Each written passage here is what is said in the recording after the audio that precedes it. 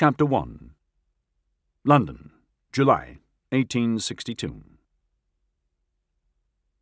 4 hours past noon on a muggy July day, Minerva Todd got into her carriage, jerked her gloves on, retied her bonnet ribbons, and stared straight ahead as if to speed the vehicle to its destination.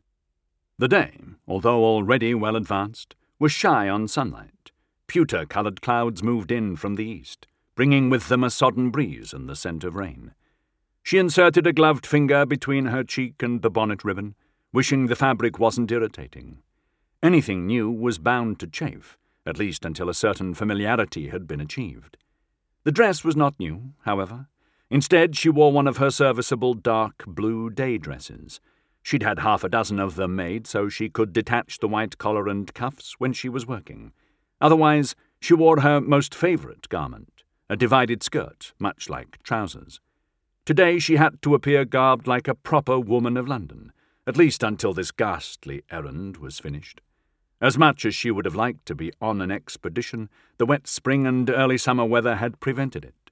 Yet even had she been blessed with sunshine in Scotland, she wouldn't have left London, not until she had an answer about Neville. Where was her brother? The Earl of Rathsmere must know, but the man hadn't answered her 5 letters, the latest only 3 days ago. She had no choice but to call on him. She'd heard stories about Rathsmere, of course. The man had a foolish sobriquet, the Rake of London, and was rumoured to have once had a royal lover, one of the cousins of the Queen herself.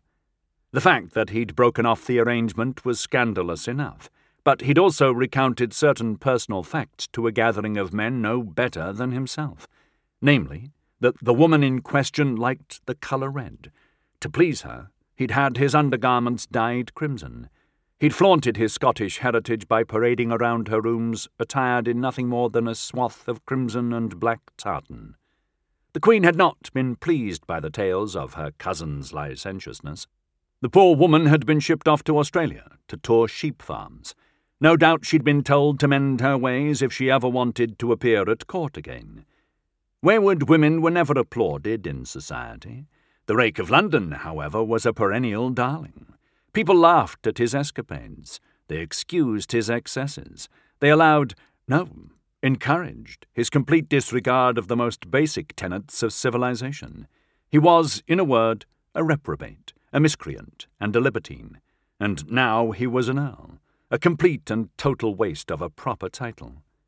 When the carriage stopped in front of the large townhouse belonging to the man, she stared through the window at the broad steps, her eyes travelling upward to encompass the 3 stories of the structure. How like MacIain not to simply live in a fashionable square, but in a house that took up one whole corner of it. The structure seemed to proclaim itself a royal residence.